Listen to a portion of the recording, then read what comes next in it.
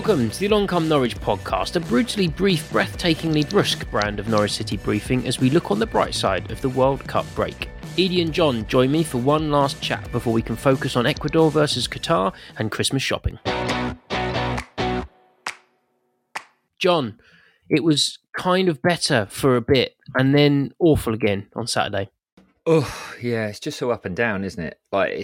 We were fine for what, 20, well, all right, I said to someone the other day that we were fine for 20 minutes and they corrected me and said that it was 28 minutes. And exactly on the 28th minute that someone got injured, and that allowed Michael Carrick to make some tactical tweaks, which meant that we just couldn't cope with Borough anymore. But that's kind of a worry for me. And I was saying this elsewhere, that Borough just switched and just put overloads in wide areas, especially down our left-hand flank. And we couldn't cope with it. And we did nothing to mitigate it. So for all the lovely, I saw quite a few journalists tweeting at half time going, oh, that's our best 45 minutes of the season. And I thought, it's maybe our best 25 minutes of the season, or 28 minutes, or whatever we're calling it. But it wasn't like particularly swashbuckling or brilliant. It was just competent. And then it moved to, well, tactically we've been found out. They seem to, their levels seem to raise, ours seem to regress back to a mean that we've seen across the whole season. And that worries me, because we've talked on this podcast repeatedly about how Dean Smith was a really good kind of in-game thinker and changed things positively off the bench. And we have an embarrassment of riches on the bench, in terms of players that were able to bring into the fray and to positively impact on games. You look at the likes of Kieran Dowell or Onel Hernandez, Adam Edis to come back. There's various options that you can look at as impact players. Marcelino Nunez is on our bench. That's ridiculous for how he kind of started the season. But he doesn't seem to be doing that anymore. It almost feels like we've been found out in that regard, and that all we're doing now is starting quite well for 20 minutes or just having a 20-minute patch, and that's our lot. And that's going to be enough against a few teams, certainly against bottom half teams, but it's going to be nowhere near enough against teams that are relatively progressive, that know what they're doing and are organised. And that's what Middlesbrough were, and full credit to them. They came here with a plan, they executed, and I thought they left with a deserved 3 points. And it just sets us off into such a shitty kind of, we've got to stew on that for 4 weeks or however long it is till Blackburn. So yeah, it just feels a bit rubbish. Yeah, if you look at the where that result left us in the table, there is it's a really tricky one. We've covered it before, and one of the things about kind of doing a podcast is you hope that there's a fresh narrative, or there's enough different things that happen every couple of weeks that there's something fresh to talk about. And we really don't try and just hammer the same point again and again. But I really do feel we've kind of got to the point now where it looks like Dean Smith will probably just about keep Norwich in the playoff picture all season, and they may or may not finish in the top six. As it stands, there's 1 point separating where we are in fifth, and kind of the 5 teams underneath us. We could easily drop out of the top 10 if we lost against Blackburn and other results went against us. So we are just holding on to that playoff picture. And you mentioned the quality on the bench, Jon. I think there's enough quality in the squad to effectively almost irrelevant of who is our manager. That's a top half squad that even performing 20 minutes a game as we have done at best this season, that will probably be enough. It's very difficult, therefore, to kind of motivate yourself for that challenge if you're not enjoying the product for 75% of each of the games. So, Edie, what would you say to fans who are thinking, I'm delighted for this 4-week break, maybe I'll feel better after the World Cup? Are there any crumbs of comfort is there any green shoots that it might be different after the break? Maybe it's possible that everybody going off and looking at something else for 4 weeks just means that the kind of collective, the reason why there's a slight kind of spiraling of the sentiment here is that there's no conversation being had. Normally, when this has happened before, there's been some sort of more of a conversation between club and fans and community.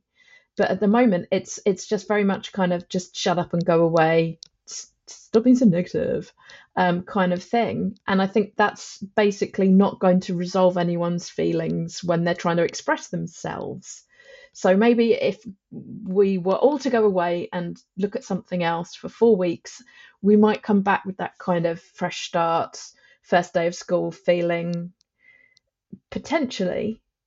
But I don't know, it's so weird. I know we should be yellow till we die, and I know that we should support our club, but it feels very much at the moment, it's a bit like, so John Lewis, popular brand. People like to shop at John Lewis. There are a lot of people who think of themselves as John Lewis customers. John Lewis would never turn around and go, oh, you should be shopping here whether you like it or not. They always try and essentially sell products to the John Lewis customer and build relationships with them and keep that relationship ongoing. And like it or not, this football club is kind of providing, in terms of, in exchange for our money that we pay, it's providing community focus, it's providing an entertainment product, it's providing all kinds of things for the tickets. And there's just this very odd idea. Like, John Lewis would never ever decide that it is entitled to its customers' money. It very much recognises it as a transactional arrangement. And so that's where I think at the moment it is very, very odd that we're not kind of, I don't know, there's just a brick wall. So the brick wall is what's going to take 4 weeks to either just sort of simmer down, or we'll come back and it will feel very alienating indeed if things haven't changed, and if that kind of fever pitch is still there. If we're hearing from local media outlets that there's no involvement allowed in the exchanging of messages and sentiment. So it could go either way. I don't think we'll come back and things will be just the same, but it will either, hopefully, a little bit of pressure will be off, or it will just feel grim. Because it felt very grim at the end of the game on Saturday, and it really was quite painful. And you touched on it there, so let's cover it off now. There have been a couple of interviews that have taken place over the last week or so, which suggests that the club are trying to show a bit of willing. Whether or not they actually, in one case, had anything to do with the arranging of the interview is another thing. They sort of, it was too late and they couldn't stop it.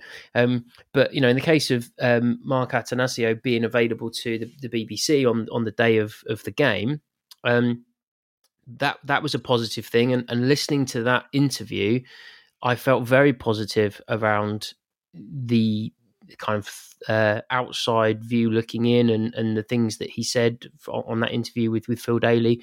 That was very, very positive, I thought. And that coupled with then a very bright opening 28 minutes, if that's the specific time, John, that there was on Saturday at 3:28 there, 4 p.m. I was feeling pretty glass half full as a Norwich fan.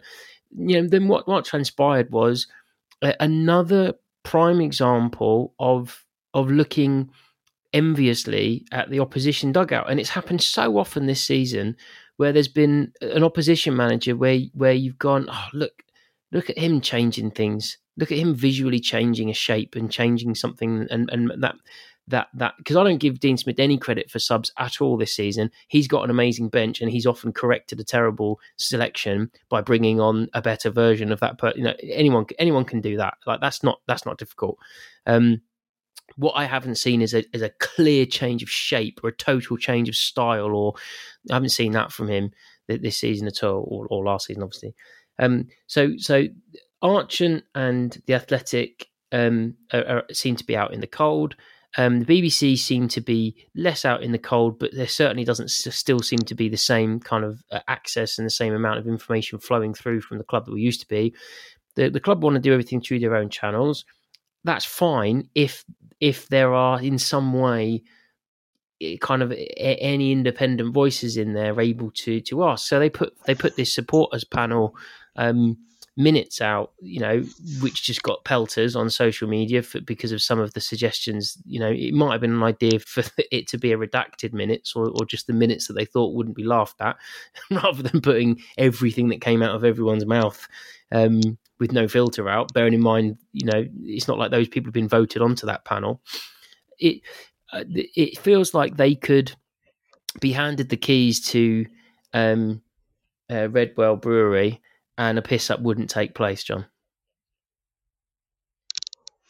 Yeah, I mean, we've had a question about the supporters panel, and I think it was kind of all what are our views, and has the club almost used this as, I'm just going to have a look at the exact words. This is from Samuel Langan on Twitter, who said, "What do you think of the supporters panel? Has the club used this as a way to try and cover up the clear disconnect? Were the questions too soft?"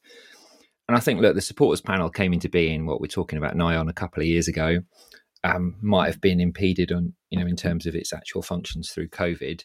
But you've got, I forget how many people it is, like 6 to 8 people, I'd imagine, supporters that have been elected to that panel, all of which are, kind of going to those meetings and championing causes and probably canvassing people on social media just because of their love of the football club. And, all power to them, because along come Norwich, we have championed supporter causes and atmosphere and raised various issues with the football club because of our love for it. So, this isn't digging out the panel at all, but I think what the club somehow fails to do, or maybe has failed to do over the last 12 months, and I realise that the supporter engagement strategy perhaps is about to maybe be relaunched, I think, is the noises that we're going to hear on this. But what they've done is they've almost just said, well, we need to talk to supporters, so that those 6 to 8 people that are that are elected onto this panel, kind of are the requisite number that we need to engage with. And I think they've ignored established and good working relationships with supporter groups, and not just, us. This isn't us just, kind of throwing proverbial toys out of the pram. There are lots of excellent supporter groups who've done excellent work with the football club. And they feel like they've been pushed to the back burner. And that, we referenced the atmosphere meeting that we had just before the last pod. That's the first one that we've had in probably, kind of, I don't know, the first formal one we might have had in 18 months, 2 years. So I think they've neglected those relationships, and they need to reignite those. And the supporters panel is almost on a hide into nothing, because, they're putting out ideas and kind of issues for comment that they feel are pertinent, but everyone's just so negative about the football club at the moment because of this disconnect, that anything that they raise is going to be scoffed at. I see people going, oh, not clappers again, and why are they putting song lyrics on clappers and all the rest of it. Do you know what? I hate clappers. I absolutely loathe them. And if they were to put them in the Barclay, I might kick up a bit of a fuss. But if they put them in other areas of the ground, as much as I won't be wholesale, or I will be wholesale against it, fair enough. Try and do something in other areas of the ground, that's fine. So, yeah, I think that panel itself, they've referenced really good work that they've done around the Crest engagement. I was actually quite disappointed that it was just the supporters panel that they went through for the Crest engagement. I mean, by the time it was presented to us as a supporters group, it was a done deal. There was really no wriggle room in terms of the Crest. And it was just, look, for me, I've got no issue with the Crest change. But if it had been a wholesale change, I wonder how much supporters would have had influence on that. And that's the bit that I think the club are doing things in spite of supporters sometimes, and not talking to them properly. And that doesn't go for everyone. Look, to balance it out, there are some excellent people at the football club. I say this, ad infinitum, that I talk to that really get it.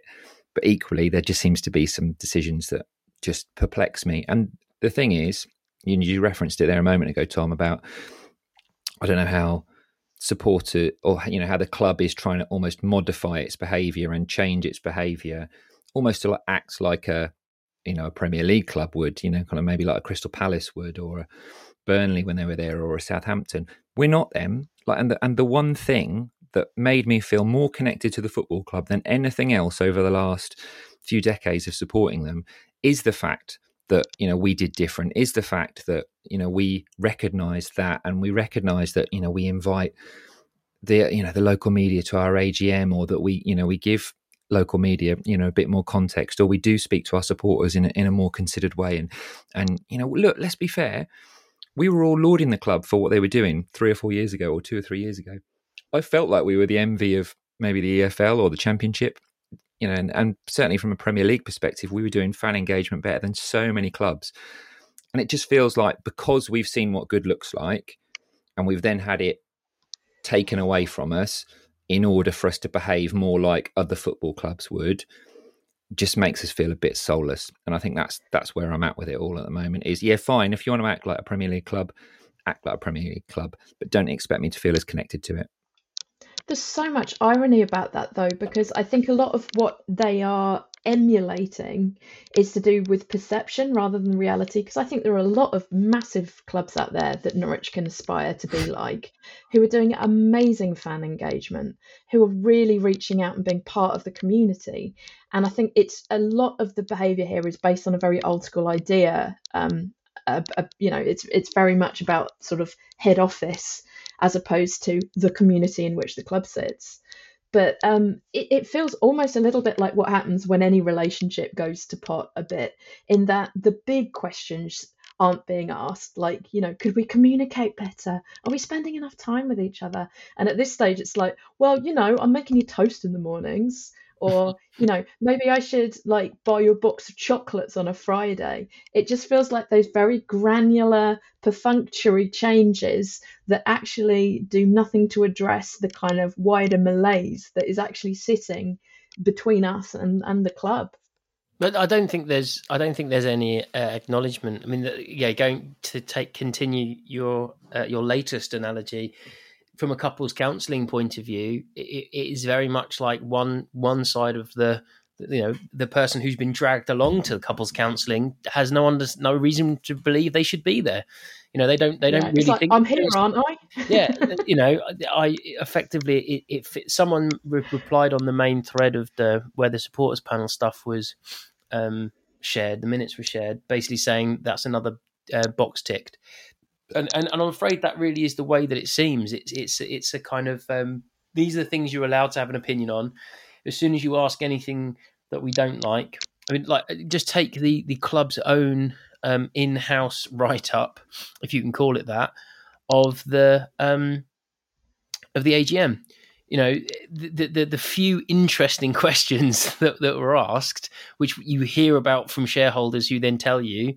Or people who were there and not able to report for whatever reason, and people have been posted on the Pink and message board, and other things have been shared that they aren't, that wasn't covered, and you think, well, again, going back to what I said, we've got so much time for loads of employees of Norwich City Football Club as humans, but the approach of not reporting and sharing everything, it just then then therefore you doing your own coverage of it isn't sufficient, because if we heard beforehand, many football clubs, it's not the norm to have have it open or have it covered by Archant or BBC or whatever. Well, that might be the case, but we always have done. So that's a sort of ridiculous argument because we're us. And it came up that one of the questions about whether or not why isn't the head coach there? Questions about issues with the club's support of LGBT, and these other elements that were brought up by stakeholders. That wasn't reported by I think they are legitimate questions that we think, well, I want to know that there's shareholders who think that and have got an issue with that. I want to know the answer and how that was handled. That, well, actually, Daniel attended a few of these, so why isn't it is actually a precedent that the head coach would be there? So, I really do want to know more about those things, because as a fan, I find it interesting. And trying to suppress interest in their affairs is not the way to address the problem. Because if you try and put your finger on it, at Norwich, and I paraphrase. I'm going to paraphrase myself, but I think I said this last time out. But at Norwich, it isn't enough just to be in the top six. And I saw an exchange on social media yesterday. Someone saying, the win rate is worse than Roda and haven't been so miserable since Roda. And someone quite rightly replied and said Roda didn't get us anywhere near the top six in the Championship. That's kind of the point. Being a Norwich fan is not about winning trophies, because we don't win very many of them. It is so we want to be either entertained or feel hugely emotionally involved, or be rooting for an underdog who, there are there's loads of mitigating circumstances why, okay, we get that you can't really entertain us and thrill us because you are, fighting against all the odds here. But if you can nick a draw away at Anfield, brilliant, well done. Do you see what I mean? Like there needs to be a narrative and an involvement there. And I don't think there is a tangible list of 3 things that we could walk into the club tomorrow and say, right, do these 3 things and it fixes it. I do think it feels cultural. It feels like one kind of own goal after another. And I honestly get the impression that they don't care. I don't feel like I feel like there's lots of employees several rungs down from the exec committee that care, because they live around here and they probably have been around here for a long time, and they've got a job in football at the moment, but maybe they haven't always done, and they care. But the way that they're being told to act and the briefings they're getting are from those people to whom we are a stepping stone. And I don't think I've felt as much like Norwich is a stepping stone for key people at the club as much as I currently do. And that goes for almost everyone in authority, other than maybe a couple of roles with people I've kind of met and spent time with. Well, I've met and spent time with nearly everyone other than the American investors. There's some really great people at the club, and obviously not including Dilly Michael, but I feel like some people, we are just the latest stop on a CV. And then if they care at all about not giving that impression, there needs to be a series of actions, words that kind of show that isn't the case. I mean, is that just emotional twaddle, do you think? Or do you see where I'm coming from? There's been a retreat down an emotional cul-de-sac culturally. And I'll say this, what used the absolutely at the core of Norwich used to be optimism. Now, optimism is all about hoping for the best, but being realistic enough to anticipate danger and risk and prepare for it and chart a course towards the best possible outcome. And it's having imagination. And it's why I was so delighted to see this season's inflow of lovely happy boys. Just because they were genuinely, they just looked outward facing. They looked receptive to the world around them. They looked curious. And I think the enemy of optimism is positivity. And that is what is kicking in here. And I think it comes very much from certain ways of thinking that have been held up as kind of almost like core ideologies of this new world. And positivity is running into danger because you can't even anticipate that something might go wrong, because to acknowledge that is to be negative. It's insisting on a set story arc. So if someone else isn't quite perceiving the things the way you are, they are the enemy. They're being negative. And I think that essentially swapping out optimism for positivity is what's led us down this track, because there is no room for anyone else's input, feedback, perception, warnings of danger. Because if you are doing any of that, then you are perceived to be stopping them from succeeding. But actually, success doesn't come from putting your head down, putting your blinkers on and charging in one direction, because there are loads of other factors at play all around you, and you have to dance between the raindrops. You have to navigate a route. This is what grown-up business people do. And to insist on this kind of weird one-track grind that is not going in the right direction and hasn't for a long time, but doubling down and continuing on, it's not leading to a good way. And it's I don't think it's particularly helpful. I don't think it's healthy. I think that it can be all kinds of offshoots, like, for example, increased risk of injury is one of them.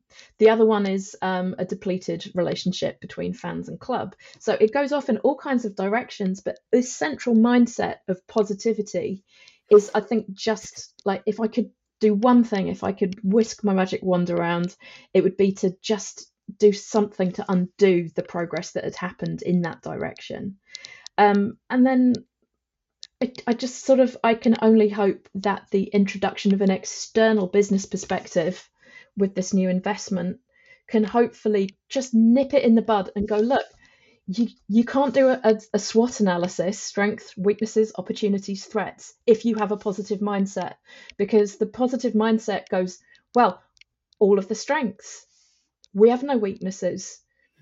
What are our opportunities? To win. And what are our threats? We don't have any. And then how do you go forward adequately preparing your business strategy?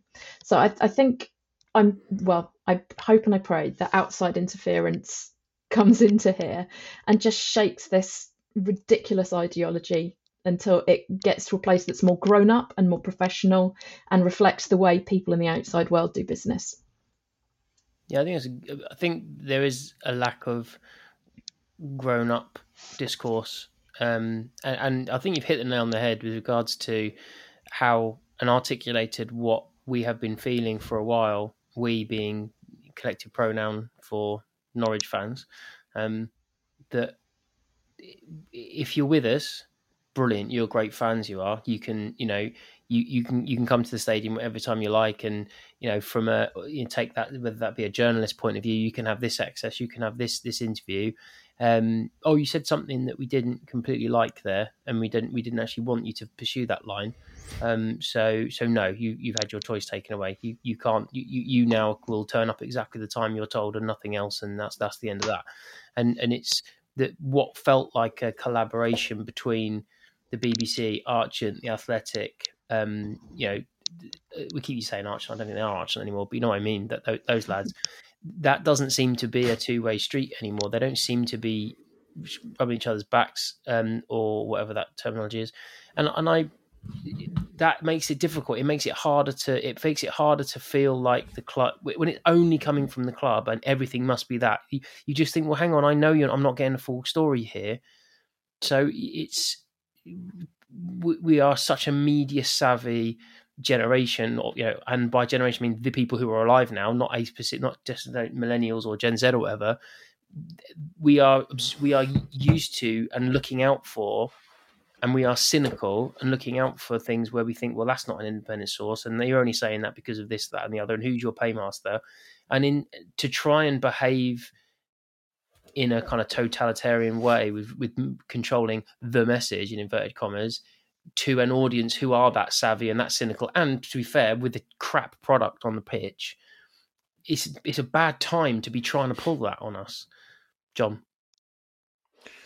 Yeah, and I think this is the thing. Norwich City as a fan base, because of the nuance and the excellent journalism that we've had locally, are just way more educated, I think, than your average fan. And look, we're really lucky to have the likes of the lads, as you just called them, over at Ruan Road or wherever their offices are now, and Michael at the Athletic, and and Chris and Rob at the Beeb, because they do provide excellent context to pretty much every, even the smallest of Norwich City stories, because they're on the local beat. They're covering it. They are offering a different angle. They are after content all over the shop. So, they probably pump out, between them 3 or 4 podcasts a week, which lots of people will lap up and listen to, and loads of content behind paywalls that people will absolutely pay for because they love this football club and they're interested in those types of stories. So the fact that there is a bit of a void with regards to that worries me. And just to go back to what Edie was saying, around this kind of maybe insular attitude and I don't know, toxic positivity, or however we're going to badge it.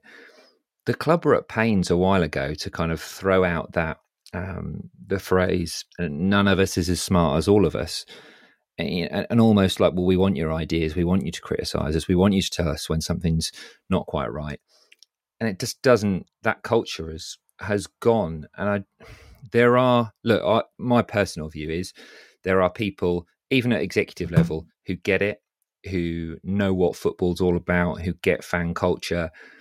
It just almost feels like they've just lost their way, and I don't actually think that it's irretrievable. I think, maybe just with some kind of major reset, and that might be a change in, shall we just, kind of talk about the elephant in the room, that might be a change in sporting director, because for all we know, by the end of this, international break, Stuart Webber could be an employee of Chelsea Football Club, and then everything changes quite quickly. And that's not just because of Stuart Webber, but that's because there is someone who is fresh-faced, who's invigorated, who has new ideas, or maybe it's just Neil Adams, and it might be more of the same. I don't know. But, it creates a void in terms of culture that needs to be filled, and hopefully that is filled to Edie's point, in an optimistic manner rather than, a positive manner. But it just feels like something needs to happen. There needs to be a catalyst for change. And right now, we've said it on this podcast ad nauseum, we're just bobbing along, and we'll probably finish anywhere between 4th and 12th. And that's not a pass score for Norwich City Football Club. And that's not a pass. And in terms of the product on the pitch, that's not a pass score. But the way in which we're engaging and culturally we're cultivating a feeling amongst our supporters, that's not a pass score either. And we've done way better than that. We've punched above our weight for years, I think, and we're not right now. Well, the point, going to the kind of questions we had in, Elizabeth Caldwell made the point there, similar to what we said before and similar to what you just said, which is a lot of the answers at the AGM on Thursday were justified with a slightly defensive, well, this is what other clubs do. And, aren't we better when we're a bit different and not just doing what other clubs do? And it's like, yeah, that's the point. It's to be Norwich is not just to be another championship club, or, and that is, I think that is every much the reason why people got annoyed with the top 26 line, as it wasn't necessarily a lack of ambition to want to be top 20. It was but we don't really rank ourselves in terms of other clubs in that way. The point is, it's what it is to be a Norwich fan, and the way it reflects our normal for Norfolk personality and community, and the fact that we are a bit different and we are out on the right hand side of the country. And that, I think that hits the nail on the head. So yeah, there was a couple of questions that I think is worth kind of going to now, Punt, that just kind of reinforce what we've been saying. Yeah, I think, I don't know this person's name, so apologies, but on Twitter they're Run Cycle Cake, and they say, that is their do name. You think Webber has... Yeah, that may well be, to be fair. There's a lovely picture of them cycling, so I'm presuming it's about their hobbies. I can't see any cake in the picture. Yeah, hang on, if I zoom in on their physique, maybe it'll be obvious if they like cake. No, I'm not going to do that. Do you think, so their question is, do you think Webber has evolved how the club, I presume they mean, interacts with fans and media to mirror bigger clubs to help facilitate his aspirations to move to one? And then we've got Elizabeth Caldwell's excellent question that you've just referenced there. I think there isn't there, Edie? There's this kind of, I know we've talked about it a little bit, but is this senior people at the football club trying to evolve it into something that it's not? I don't know about the word evolve. I think that's the one that just sticks out a bit. All right, there, let's just say change.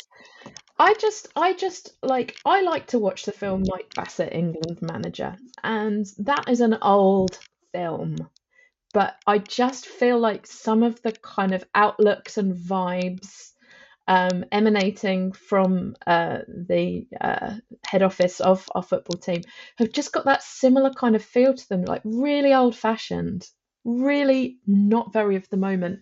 You look at all these other teams engaging so strongly with LGBT groups, for example, that they're not doing that because it's the right thing to do. They're doing it because it's great for business. You want more and more people to buy your product. You want all of your customers to have an optimum customer experience. And I know this takes it away a little bit from the beauty of jumpers for goalposts, but football is great because it unites people. It gives them something to believe in. It gives them something to, other than themselves, to focus on, and it's escapism. At the moment, like, everything's going off to Qatar and kind of slightly weeing all over that. Quite frankly, I'm not sure how much of it I'm gonna experience by choice. I don't think I feel particularly comfortable, kind of looking at this wholesale product that's taking place somewhere that has no relevance to most people who love football. But yeah, I just think in terms of like what they're trying to evolve it to, I think it has a lot to do with whoever it is that wants to do this. It's to do with what they think is aspirational, what they think is cool. It just smacks of Range Rovers and gilets and collars up and going to a barbecue and going, oh, fantastic grub. It's just this horrible man at a barbecue vibe that it just doesn't relate to the modern day world. If you look at Coca-Cola's football advertising, Sky's football advertising, that doesn't show that world. And we should be looking at the new environment of football and not at the Mike Bassett world, which was, by the way, about how Norwich was embarrassing as a team to manage. So we come back full circle, don't we? Do you think? And that's an interesting point, actually, because I was going to say, Tom, that the club, as far as I understand it, has used to have an equality and diversity and inclusion working group, which was comprised of various different supporter groups and supporters, and they just ditched it.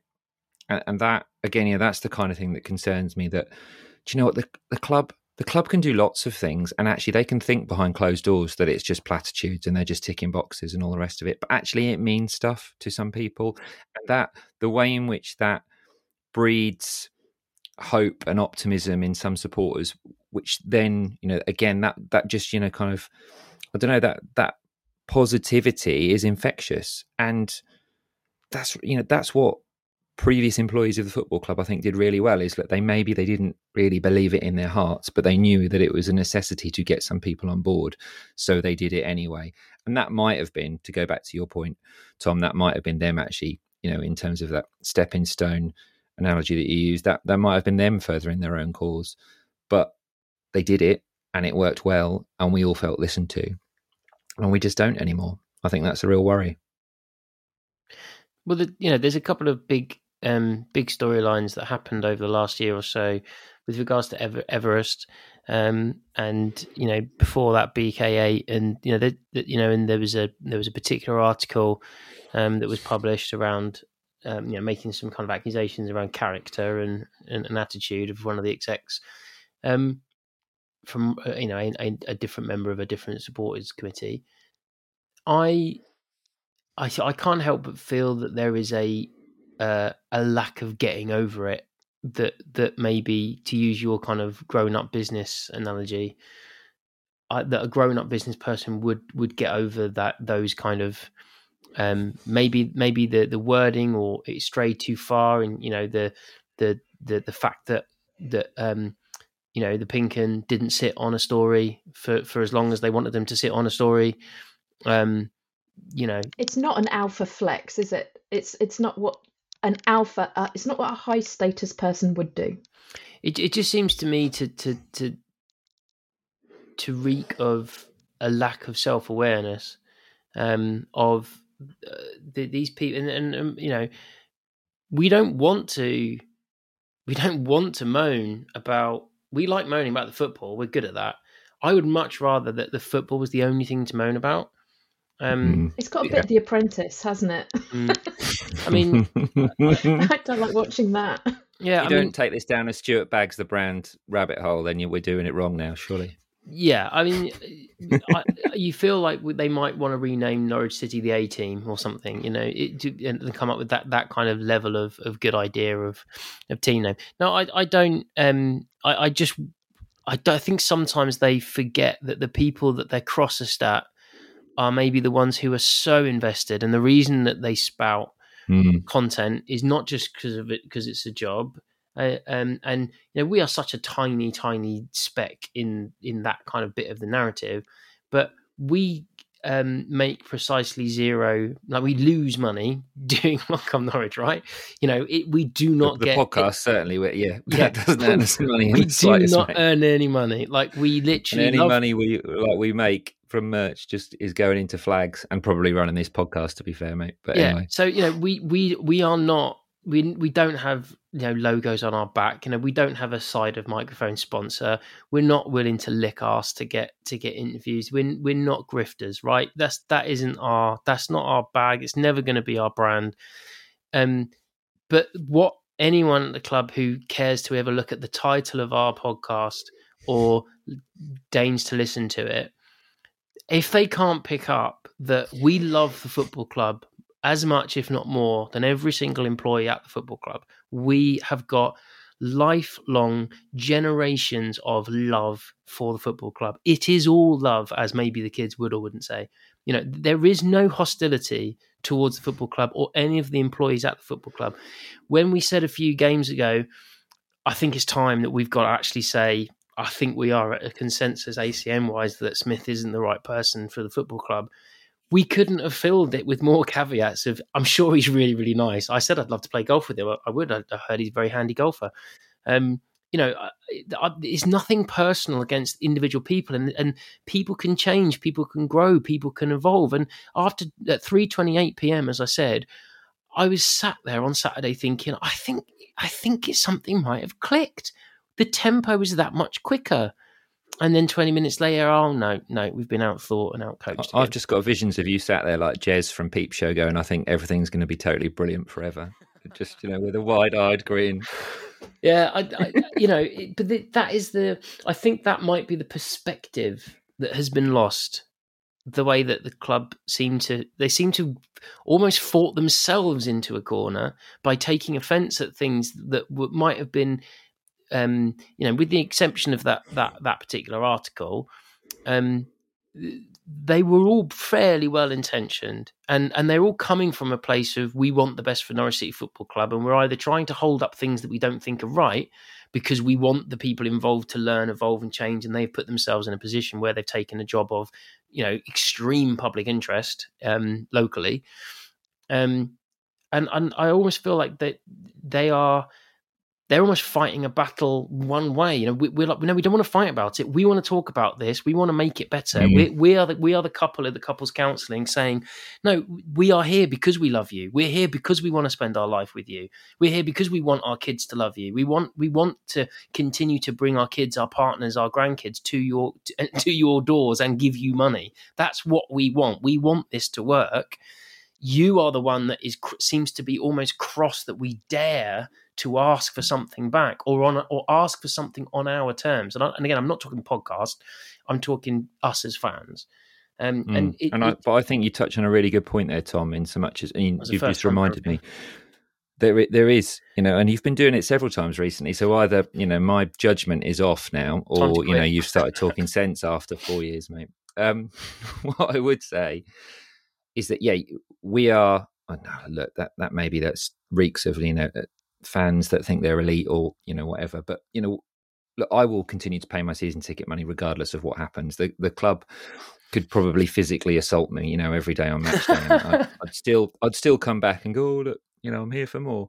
Whereas I think, and this is just based on recent personal experience, but I think that there might be people who aren't as committed, who are a bit more of a casual match day fan, who had season tickets in the past, that maybe are walking away from it. And then the only reference point that I've got with this is that for the first time, I decided to put my kids down for or on the season ticket waiting list precisely 3 weeks ago.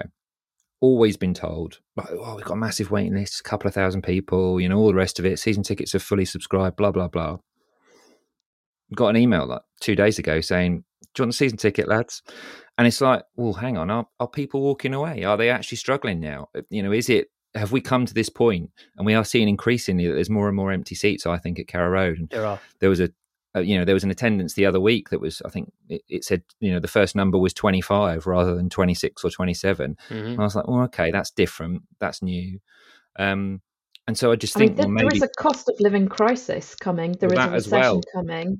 People, are people getting value for money? Are they being given something to believe in these horrible times? That feeds into my point, Edie, before about it's almost like the club have chosen, for a number of factors, cost of living included, this is one of the worst times possible to decide to effectively have the hump with your fan base.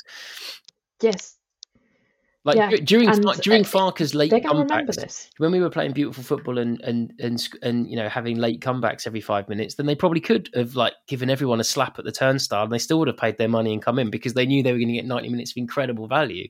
And they could have sent the tickets in on unrecyclable soggy paper through the post that came an hour before. They could have given us a terrible customer experience, and we'd have lapped it up because the product on the pitch was good enough. But it's almost like the product on the pitch has now suffered to such an extent that just getting enough points to be within the top 26 of the country, we are living the experience of that isn't good enough for Norwich fans. We are currently a top 20.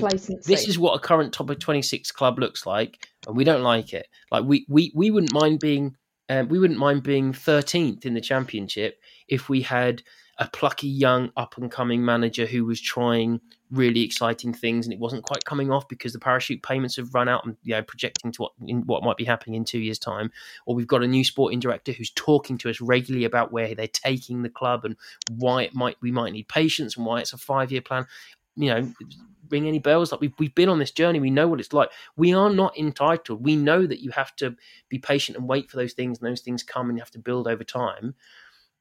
But it doesn't. You have to tell the story. You have to explain the why. You have to tell people why they should hang on, why they should continue to believe, and why they should continue to turn up and pay to do so. Yeah. Is there one final question, John, that you think we should maybe conclude our conversations today upon this important matter? There was quite a bit about sacking Dean Smith and the Atanasio investment, but we've kind of felt like we've covered that. But I will talk about the potential sacking of Dean Smith. Not that it's going to happen, but Andrew Kent, our mate Kenty, asks, if Webber were to sack Dean Smith, do you trust that he would get the next appointment right, or given everything that's happened in the last 12 to 18 months, do you have trust in his decision making? I think I'd kick that off with, look, he's only made 2 appointments at this football club. He's made an excellent appointment at Huddersfield. So, he's probably 2 from 3 in terms of things that have gone spectacularly well. And I don't necessarily disagree with his logic in terms of trying to snap up Dean Smith when he did. And I know a lot of people maybe disagree with that and think that it speaks to a lack of plan. But I think, I think, speaking frankly, that our plan A was Knutsen, and that we couldn't get Knutsen. And so it was like, oh shit, Dean Smith's available, let's go get him, because actually he's probably better than anyone that's on my shortlist. And it just hasn't worked. And I think it's not for me whether Stuart Webber will get the next appointment right in terms of the head coach, because I think that he's got enough of a track record to think that he'll make an entirely reasonable and sensible decision. It's more for me now, will he make the right call in terms of getting rid of Dean Smith? Because I still think that it's time that he goes, and I think that 62 minutes after the 28th minute that we endured after that is enough evidence for me to say he's probably not the right man, and he's a lovely fella, but goodbye. Edie, what do you reckon? Would you trust him with the next managerial just feel like there's been such a shift in mindset. I think the mindset that recruited the successors was the optimistic one that I mentioned before. And obviously didn't have boundless options for a replacement, but we always managed to find some little weirdo in Europe somewhere. It's like Dean Smith. It's like going with someone that everyone's heard of already, and we tend not to fare very well on that. We're better when we do the deep dives into the bargain bins in the secondhand manager shops. We find the little rare gems, and I think we're going to do that with curiosity, but not with positivity. I don't think there's any chance that he's sacked whilst he is within a couple of results of automatic promotion. I mean, and there is a perfect logic to that, because it would cost us a lot of money to get a manager with the level of wages that a manager we wouldn't be absolutely furious about them being appointed would demand. So it's not going to happen. And people responding to that's not the question, media, though, mate. Yeah, I would trust him to. I trust Stuart Webber's skill set. I still think, given the resources that he's had to work with, the wage constraints he's had to work with, the position in the league we have been, I think he has the percentage of those decisions, players and managers, giving him the benefit of the doubt that, you know, the players things is slightly more him. Though obviously there was a confusion sometimes. He's a Daniel player, he's a Stuart player, etc. You know, Sam McCallum, for example, he looks like a really solid, excellent Championship signing. And also Ramsey, who I thought was very, very slow to start, didn't really think he was ever going to be a starter. Ramsey has been a real bright spot the last 2 or 3 games, and you know, clearly can have a real impact in a top 6 Championship team. Very wrong about him. Although, you know, we finally got to see him in a role that he's comfortable in, etc. So there's other caveats. You know, and maybe that was more of a Dean Smith one, but managers and lots of players, both the obviously big ones and some medium ones like a McCallum, who's, you know, not going to be the best player in our history, but certainly was a solid pickup and has helped us out of a hole injury-wise a couple of times now. I do trust his skill set. He clearly was so angry about the Everest stuff, so angry about the personal article about him, which I totally understand that. Well, I wouldn't have published it. Totally furious about so many things, it feels like, that I just feel like maybe he is just waiting for the right opportunity to move on. Now, a really good way of moving on would be for him to get another fantastic appointment, and then his stock is going to rise and rise and rise because, he's nailed it again with another one. But I don't know. I just feel like, do an interview, like talk us through like what the plan is, how things are going to kick on and how things. It just feels very much like Norwich is his second job. And maybe I'm completely alone in that. No, well, I know where you're coming from, but I think, yeah, that's the thing is that do an interview, I think, is probably exactly where I'm at, because Stuart Webber in interviews will talk an awful lot of sense, an awful lot of the time. And we haven't heard enough from him, I think, to kind of create that narrative and to make, you know, to give us some level of reassurance that actually our football club is on a strong footing, because he knows football, he knows how the game works, and he's made some incredible decisions for this football club. And part of that, and part of his decision making, was around communicating with his supporters, and that hasn't happened enough. If people are missing football during the World Cup break, if people are missing Norwich City during the World Cup break, and if people are feeling maybe disconnected from the nonsense tournament that's going on in Qatar, don't forget that there is Norwich City Women's, and they've got a really important cup match on the 27th of November. So by all means, it's really cheap. If you want to take your family, you know, children can interact with the players really, really well, and they're really up for that. I would just encourage everyone to get behind that team, because it really feels like the club is doing something really good in terms of building momentum behind the women's setup. And, you know, look, we've dug them out for not doing that before, so we should recognise it when they are doing it. Excellent. Well, that's a good date for people's diary. Did you say 27th? 27th of November. Okay. At the Nest. Yeah, and we'll give that a push on the socials. Right, we've timed out this lunchtime to moan about Norwich. Thank you very much, John. I acknowledge you exist. Thank you very much, Edie. Your analogies, as always, are top drawer. And however you intend to spend your 4-week break of not having to watch Norwich City play, I hope you find some solace in the fact that we certainly won't lose any games over the next 4 weeks, and we certainly can't play badly over the next 4 games. And whilst those hoping for Smith to be sacked are very likely to be unhappy, who knows what's going to happen. It's a funny old world, football, isn't it? Mind how you go.